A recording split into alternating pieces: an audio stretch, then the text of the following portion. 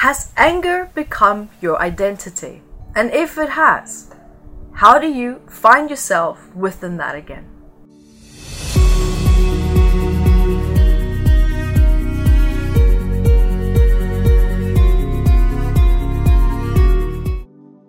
Hi, my name is Yvette Rose, author and founder of Metaphysical Anatomy, which is a book of 679 medical ailments where we collectively share all the emotional stress behind certain ailments that we all globally have in common. And guys, welcome to today's video, which is, has anger become your identity? Guys, this is a really good question because as with anything in life, when we experience it to such an extent and on such a grand scale and on such a active daily motion and times of our lives, it can start to feel like something becomes a part of you. But I would like to actually start off by saying that maybe that something, in this case anger, has become part of your experience. But I wouldn't necessarily call it as part of your identity. Because truly who we are deep down are normally designed and programmed to be very calm, to be very happy, to be very peaceful. But then our environment shifts and shapes and changes how we feel. It changes how we react. And the way that we react becomes aspects and parts of our character. Or does it? You see, what I'm trying to say is that trauma can perhaps become part of your character, part of your personality, because it shapes you. But it's how you deal with that trauma that can have a tremendously big impact then on who you become as a person as well. And when we look at these aspects of how our identity is formed around anger now in this case, what is important to remember is that when we look at the biological aspect of how the body works, the body is actually biologically programmed. It's designed to look for stress. It's designed to look for threats. It's designed to look for anything that could potentially take your life. It's designed to be negative. It's designed to be pessimistic. And so this biological part of the body that's always looking for something that's wrong and in its environment to protect itself, that can feel like now it's becoming part of our identity as well. And when we look at the biology and how the body reacts, this can really feel that it's starting to become part of you, especially if your coping mechanisms, now in this case anger, because anger keeps a person safe, right? It moves a person closer to the feeling of safety, confidence, and security. And so that's also an aspect of just an interesting observation here that I wanted to share with you as to how anger can feel like it's becoming part of your identity.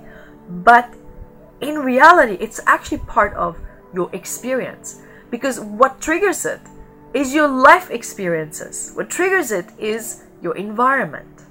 But if the triggers are not there, then normally we're pretty happy. We're actually very easygoing species. We're actually designed to be very harmonious. And so if we were designed to deal with so much stress, if we were designed to deal with so much anger, we wouldn't have all these psychological problems. We wouldn't have all these physical ailments as well, which is sometimes stress related. And when we also look at this aspect of anger, right? So anger being an identity, right? So it could also be because we identify so much with anger because it gives you an identity. So it could be that perhaps when you feel unsure of who you are, or perhaps you feel unsure of your character, or you feel like you've been under a lot of attack by people, then our dominant emotions, can become our identity. So if you're constantly in a state where you feel under stress, where you feel that you have to defend yourself, where you feel that you have to protect yourself, and it's coming to the form of the fight and flight, which is now in this anger, we can start to feel that we do actually identify with what we are experiencing over a long period of time. Threatening emotions such as feeling unsafe or feeling under attack or vulnerable in your life could perhaps be due to old wounds. It can be perhaps from emotional memories being triggered from your past as well. And what happens happens also here is that the rational mind is not really a match for your body's fight or flight response, because it can already even take your body, right? When you feel that fight or flight state coming up, it can take your body a full 20 minutes to really start to psychologically calm down, because it takes the stress hormones 20 minutes to also reset itself. So along with the physical aspect comes the psychological aspect. And so during that moment where, when you are in that state of distress, your brain becomes deprived of blood and oxygen. And now these resources are now rushed directly to your large muscles. And that's also why, for example, we have this urge to move really fast. So that's also why perhaps when someone is dealing with a lot of anger, a lot of distress, they act out on it in their work. They act out on it in their success that they achieve. They act out on it by being perhaps really good at sports, very intensive exercise, perhaps participating in very high-risk activities. And now we go, oh, well, that person is so successful, that person is so great, that person is so fearless. And we associate their behavior with their identity. But deep down, when we look at the accumulation of what designed and caused and created the identity, it tends to be unresolved anger. It tends to be unresolved wounds. And I say anger because anger is the end result of feeling helpless, powerless, feeling out of control, feeling unsafe.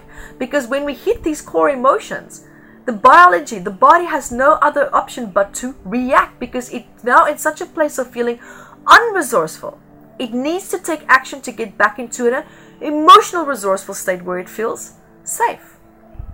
And there was just some theories that I wanted to share with you about how anger can be perceived as being part of our identity. Because when we see someone that's really angry, we go, oh, that person's a miserable person, that person's a really angry person. And we actually label them with that identity. Yet that person is having an experience that's causing them to behave and feel a certain way. But it's not necessarily part of who they really, truly are. Because of course, if you took that anger away, you took the pain points and the wounds away, they would be a completely different person, which means it changes their identity. So you will label them then with a different identity. So at the end of the day, you have to think about it. So guys, next time when you do feel that I'm an angry person or I'm a miserable person or anger is just who I am, no, it's not. Anger is an experience that you are having. And I invite you to actually consciously say to yourself, I acknowledge the difference between my identity and anger. That already helps to almost like detach yourself mentally from the idea of the perceived concept and illusion that you are anger or that you are an angry person. Because let's face it, you're not. It's coming from a very deep biological wounded aspect that's trying to heal. Anger and pain is a call to action. But now it begs the question, what action is it calling you to? And I can assure you that action is going to be an action towards the road of healing something that is unresolved. And guys, thank you so much for joining me. And until next time, be the light that you are. Hi guys, thank you for joining me, and remember to grab your copy of Metaphysical Anatomy on Amazon, 679 medical ailments. And I also wrote about the psychosomatic root causes of that, and I'm spoiling you because I even added key points for you to start looking at important questions that you can ask yourself to start improving your quality of life. And also remember to catch me on Instagram, Yvette Rose, 1 with the digit 1, and Metaphysical Anatomy on our Facebook fan page. Bye guys!